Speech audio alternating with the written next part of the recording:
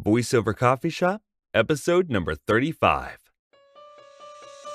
Welcome to the VoiceOver Coffee Shop, where we share our morning with some of the finest names in voiceover.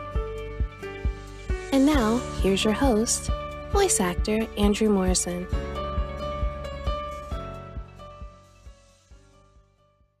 Hi there. My name is Andrew Morrison, and welcome to the VoiceOver Coffee Shop, where we start our day with some of the finest names in voiceover. If you'd like to know more about me, please feel free to check out my personal website at www.andrewdmorrison.com. In this episode, we have a very special guest and a legend in the industry who is very, very close to me, my very dear friend, Bill Farmer. You may know Bill as the voice of Disney's Goofy, Pluto, and Horace, as well as Sylvester and Yosemite Sam from Space Jam, or maybe even as the reporter Justin Ballard Watkins from the 1987 RoboCop film. In this episode, we talk about risk-taking in your career, developing a character voice that is truly unique, and building a foundation as a voice actor. How are you doing today, Bill? I'm doing great. It's nice to join you. It's a pleasure mine. Good to see you again.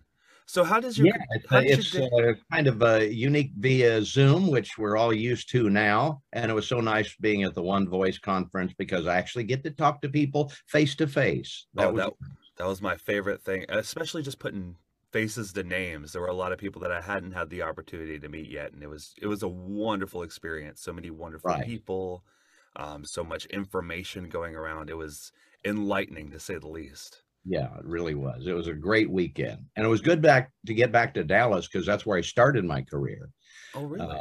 In stand-up comedy. I got my first agent in Dallas. I got married in Dallas. I lived there for about 12 years. And so, yes, that's where it all began. And it was nice to get back there. Gotcha. So how do you take your coffee in the morning? How does your day kind of start out? This is it. I got my coffee, and which I do until about 11 o'clock. It takes me that long to wake up these days. Little sugar, little cream, and I'm off and running. Fantastic.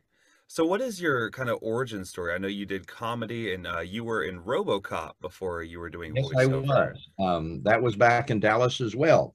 Oh. My degree was in journalism. And I also had a background in electronics, so I was hired as a chief engineer as well as an on-air personality at several radio stations.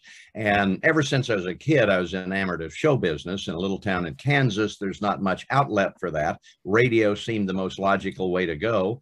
And I didn't realize it at the time. It was a great training ground for what I would do later on. It allowed me to be bad. In other words, you start somewhere. You've got to learn by your mistakes and make a lot of mistakes along the way. And that was a safe way to do it. I didn't know that at the time, but it allowed me to create characters, to learn to read copy, because we would rip right off the teletype the news and in news today, and you just do it. Right. And I didn't really think of that as training, but it was. And then in Dallas, wound up in Dallas after a number of years as an electronic technician, couldn't stay away from show business. So I started stand-up comedy. An open mic night at a comedy club in Dallas back in 1982.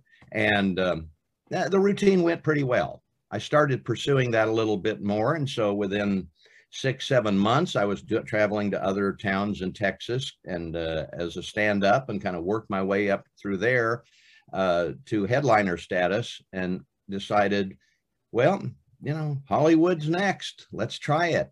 I got an apartment in Hollywood. My wife stayed in Dallas because you never know if you're going to make it.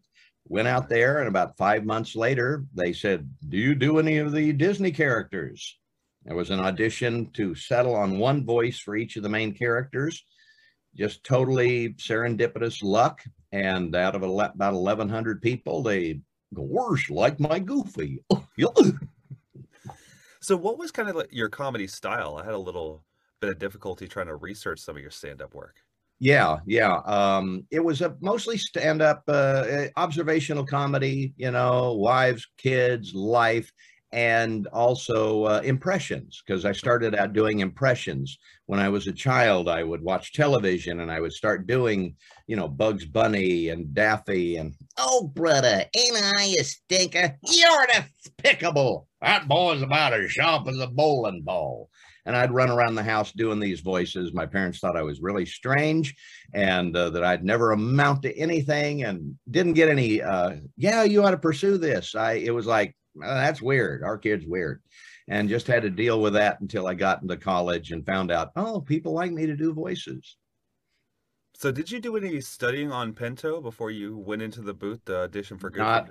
Not a bit. It came out of nowhere. I knew who he was because I'd always been a fan of animation and kind of knew some of the lesser known names. We mostly all knew Mel Blanc, who did all the Warner Brothers characters, but we didn't know people like Daws Butler and, Don, I'm trying to remember now, Bill Scott, who did Boo Winku, and all of those kind of characters. And Daws Butler was actually, when I came to Hollywood, who, for those that don't know, did most of the Hanna-Barbera characters, Yogi Bear, Huckleberry Hound, Captain Crunch, about 40 some major characters. And he taught students. And he taught some people at the same time, Nancy Cartwright and Corey Burton, and a bunch of people were in his class. I joined that class, and he was such a wonderful mentor. He was the one that really said, it's not as much about the voice as it is about the acting. It's not voice acting, it's voice acting.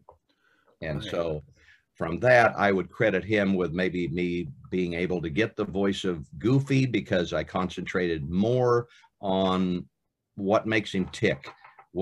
Who is this guy? Who is Goofy? How does he think?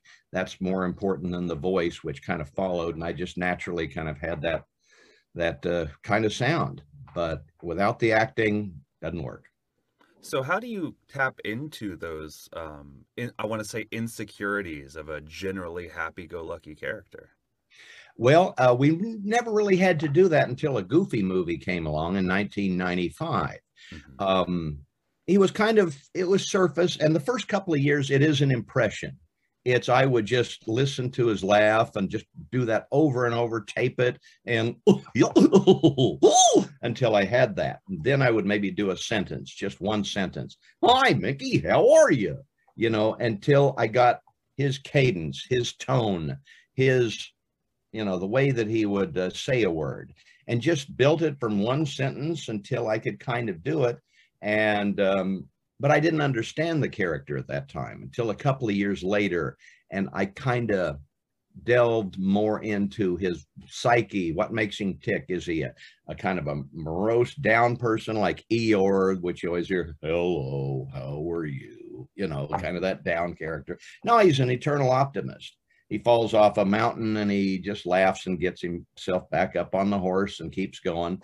That's his baseline character. He's happy-go-lucky. He's takes things as they come. And then when you get other projects like a Goofy movie where he has to be a father, kind of worried about his son getting in trouble and all of this stuff, then you kind of have to, you kind of meld yourself and your experiences, because I had a 5-year-old son at that time. He was about 5 then. He's 31 now. So that's how long ago it was. But so I just substituted Max for my son, Austin, and I could kind of tap into the way I would feel, put it in Goofy's voice, and there you go. Gotcha. So, I mean, you're really, really well known for Goofy and Pluto. What are some other characters where you felt like you put more of yourself into the script than the character? Well, recently, probably on the show Amphibia, which is on Disney Channel, I play Hop Pop.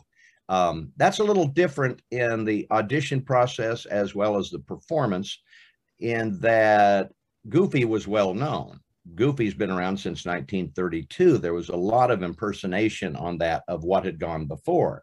Hop Pop, I saw a picture of him. He's this kind of cranky old frog that is kind of the patriarch in the series. He's got kind of a heart of gold and kind of, but he likes to wear a gruff exterior.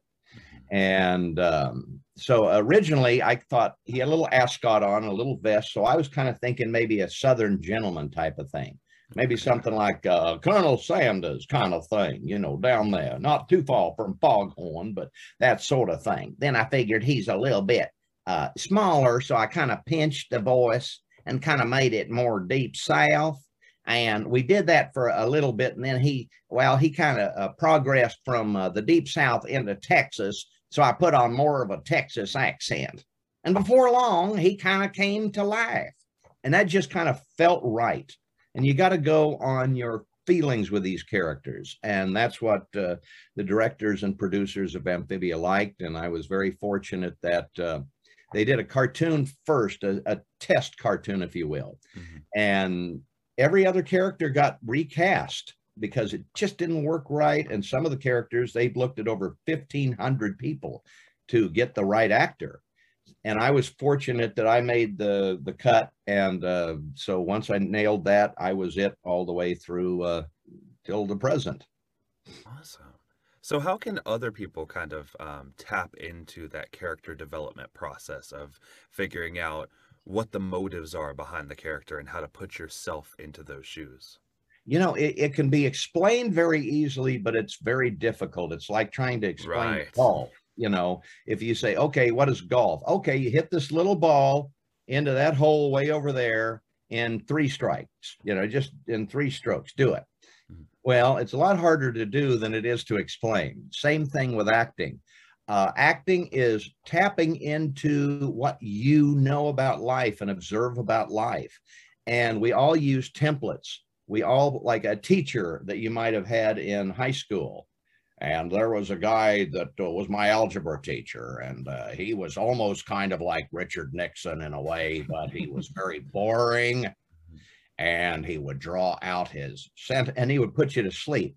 So if I came up with a character that, okay, this guy's boring, he's a teacher, kind of like on Ferris Bueller, Ben Stein, who had that kind of thing, and maybe drop it down a little bit, you've got the same kind of character. And that might suffice for an audition and might be the right voice match.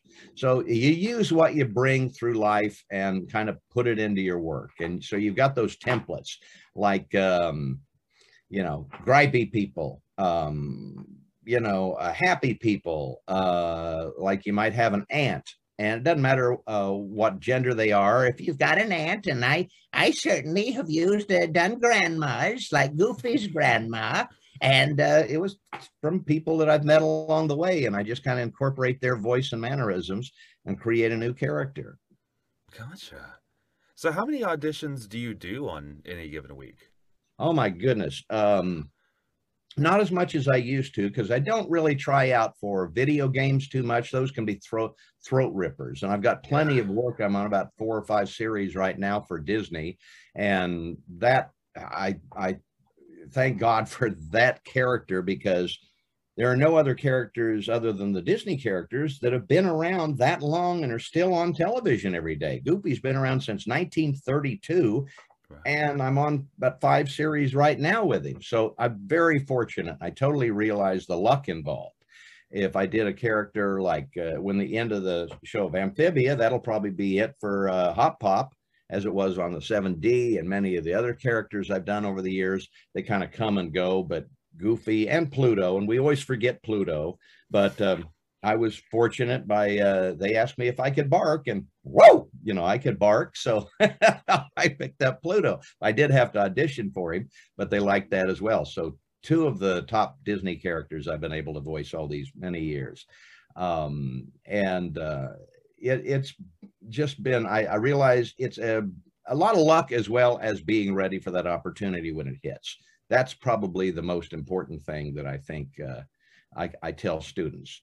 And also get a good demo. You got to have a good demo to put out there, but that's not the only thing. You can make a great demo, but once you get in the audition, that opens the door. That lets you show what you can do. But if you can't do it, there you go. I could cut together a tape of me shooting baskets and hit 100%. Now give me a real ball and let's see you do it. That's a different story. Right. You got to be ready for those opportunities when they happen. So with all of the auditions and all the work, I know that work wasn't necessarily small when you Right. first started getting these roles. How were you balancing life and kids and having a wife, and how were you finding Yeah. that work-life balance? Yeah, and that's what something that most people don't know. Yes, I do still audition, and if I get 1 out of 100 auditions, I'm doing fine because there are so many people wanting to do this. Hmm. But balancing the balance is an important part. This is an interesting way of life that it kind of gets in your head. It can kind of take over your life. You worry about that next audition, that next job so much that it kind of pushes the rest of your life to the side. You can't let it do that. There's got to be a balance in it. And I learned a long time ago where I would do an audition and just kind of put it out of my head. I had to do that. So friends would always say, "Well, whatever happened to that Ford commercial I heard that you auditioned for last week?" I don't even remember what for. You remember the Right. ones you get, and you just keep plugging away. It's a numbers game. You've just got to realize that it's not you. You're just putting it out there, and there's thousands and thousands of other people auditioning for these things. And at the very best, it's maybe a 1 out of 100 kind of business. I Mhm. just have a fortunate backup, which is goofy and everything that pays the bills while I'm doing that. And all voice actors need to have some other source of income, especially in the beginning, because uh, it's a tough and it's a very competitive field. And I always tell people, first thing you need, get rich parents. That helps in the beginning. But some way to support yourself while you're uh, pursuing your passion. So how has the industry kind of shifted from when you first started getting into the booth to nowadays? And I'm not talking COVID, I'm talking Yeah. industry in general. Well, you can't dismiss COVID because it kind of pushed Right. everybody indoors and spurred on the proliferation and the knowledge that you can do this from about anywhere. If you have the right equipment, you can do this from Nebraska and wherever just as well as you can from Hollywood and California, where in the old days, I had to be here because that's where all the talent was and that's where the recording studios were. Not true anymore. People can live wherever they want and get involved with this. The flip side of that, there it opens it up to many, many more people that aren't willing to move to California to give it a shot. They might say, well, I'm not doing too much these days and I have extra free time. I think I'll try and get into voiceover.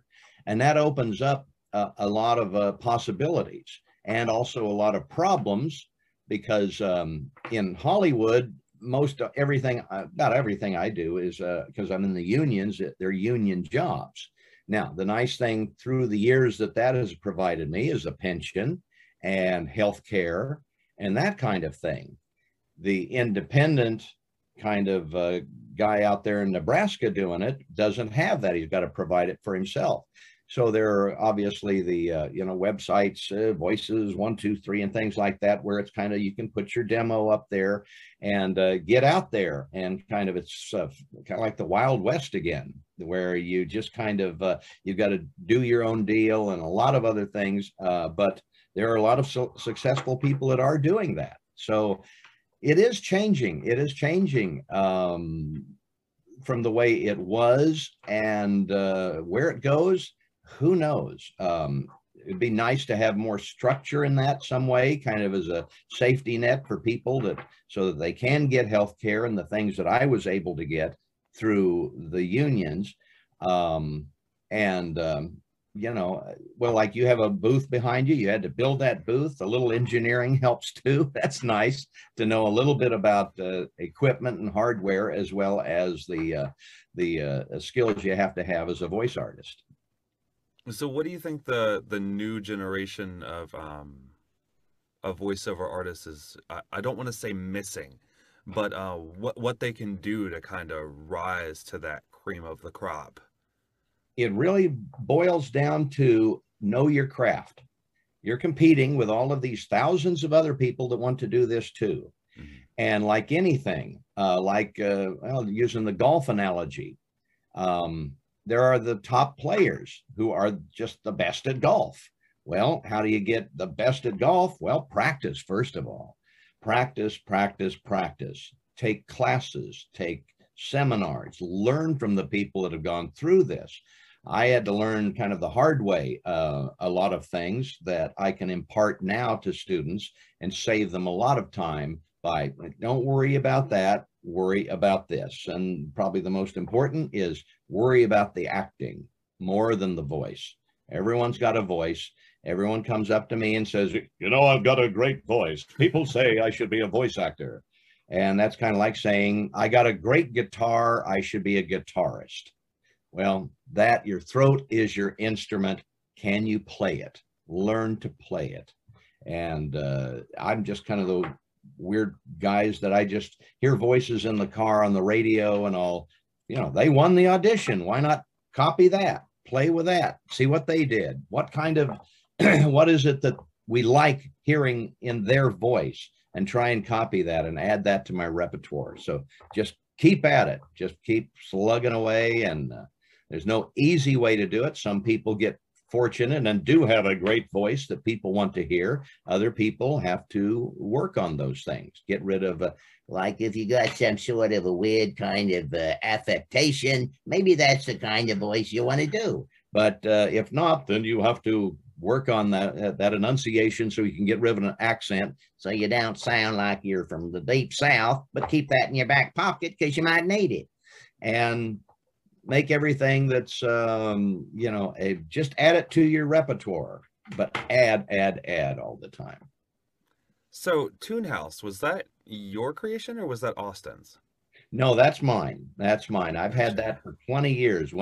Since I was at radio stations and I did a lot of production work and creating commercials and stuff, I created mostly I didn't have any money to get a good demo. And that was the old reel-to-reel days. I cut it together and did it. A few people said, oh, who did your demo? That was really good. And well, I did. Oh, would you do mine? Well, okay. And so I did probably a couple of hundred of them over the years.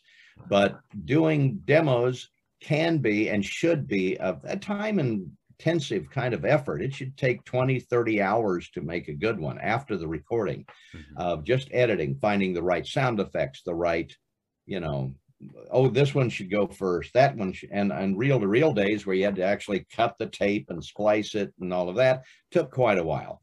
I got out of that for a number of years, but my son, who is a professional drummer and audio engineer, he went to LA Recording School, Pro Tools certified, all of that, and with nonlinear editing and Pro Tools and all of the software you have now, he's really good at putting demos together, and him doing it and me directing has just been kind of a win-win. We've had great success in putting together demos, and over 90% of our students have gotten agents, and we're really proud of that.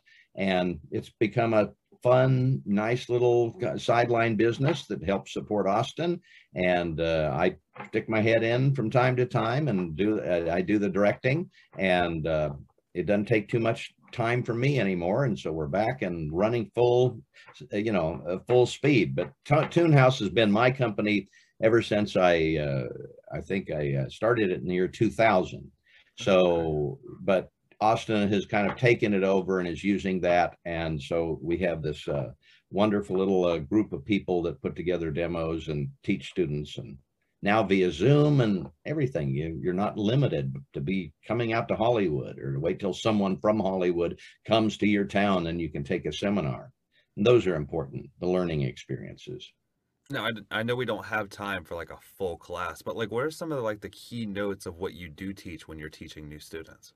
Well, I teach things on how to create a voice, how to, a lot of it is kind of mental preparation, because voiceover is tough on you mentally. I mean, just no one likes rejection, and it's just a part of the business. It is, you can be second, you know, let's say there's 100 people trying out for a spot. And you could be number 100, you could be number 2.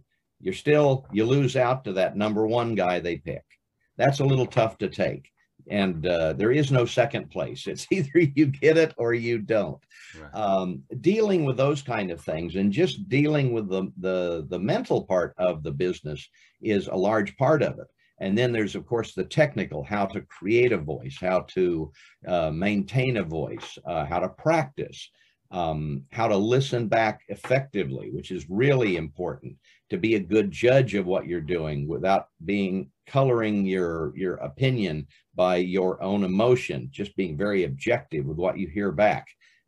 Yeah, feedback from others is important, but feedback from yourself, because ultimately you'll be the director of how you say a line and do things. So it's almost teaching you to be a good director as well as a good performer, and trying to keep the two separate in your mind if it's possible. Gotcha. So, I mean, you've got a crazy schedule. What do you do outside of the booth? What are like little pleasures that you enjoy? Like I love what do you do? traveling. I love traveling. I love my career has really given me a great deal of flexibility, because I'll go on Disney cruise ships to do speeches, and so I get a free vacation. I love travel. I love golf. I like that. Reading, photography, just kind of, I just love a lot of different things. Watching movies, just everything that, whatever hobbies a normal person has, it's kind of like that. But this career has allowed me to kind of combine my hobbies with my passions. And if you can do that, then you're doing okay, because I love voiceover. I love the business, and people always say, well, you're retirement age now, you should retire. And why would I give up the world's best job? It's so competitive, but when it works, and when you're working and you see your work on television, there's nothing quite like that. So, it's a career that has given back a lot to in fun and enjoyment. Gotcha. So if you were to write yourself a letter and send it back in time to when you were doing your stand-up days from right now, what would you tell yourself? I would tell myself to put away that little insecure guy that's in there. When I'm in the booth, one of the things that I teach is that you've got to get over those insecurities. You've got to be able to put them on hold. I always say, I got to take Bill and put him on a shelf over here to let Goofy come in. I can't worry about, how I look, how I sound to the people in the booth. I have to be able to entertain myself and make sure that these words that I'm saying are genuinely emotional from the character's standpoint, without being colored and diluted by my own insecurities. And, you see people talking and you have a tendency to think, oh, they hate me. They want to say, they're saying, oh, let's get that next guy that came in. This guy can't do it. And all of these little things creep in. You can't let that happen. You've got to take those. And then you find out later they're just ordering lunch. There's a lot of unnecessary worry that goes into this. If you can concentrate fully on what you're doing and the emotional life of the character and his situation, and not yours, you're in a booth talking into a microphone. What is Goofy doing? He's with Mickey. They're out. They're doing an adventure. I've got to be 100% there. The more that you can put of yourself into that character, the better and the more truthful that performance will be. That's what I've got to worry about. And there were so many years where I was worried more about, what people were thinking than what I was doing. I learned that in stand-up comedy, where I learned that, there were some brutal nights where things just weren't funny, didn't work. You can't go there. You just got to entertain yourself. And I've always said that if I can entertain myself, I'll entertain others. So I have to put all that other negative stuff aside and just kind of get it out of my way to let me be this character. Fantastic. Well, thank you for coming on, Bill. This has been phenomenal. It's great to see you again. Oh, it's my pleasure. Thanks so much. I really hope you enjoyed listening to Bill talk about his journey and learn how even to this day, he still pushes himself to hone his incredible talents, and how even as an iconic voice, he still works every day to better himself. Thank you so much for coming on, Bill. It was an absolute honor, and it was wonderful to see you again. If you guys would like to know more about Bill's coaching or his demo production, you can find information for it at www.tunehouse.com. Anyways, thank you for listening, and I'll see you next time. Thank you for listening to the VoiceOver Coffee Shop. For more information on guests, new episodes, and more, be sure to visit www.vocoffeeshop.com.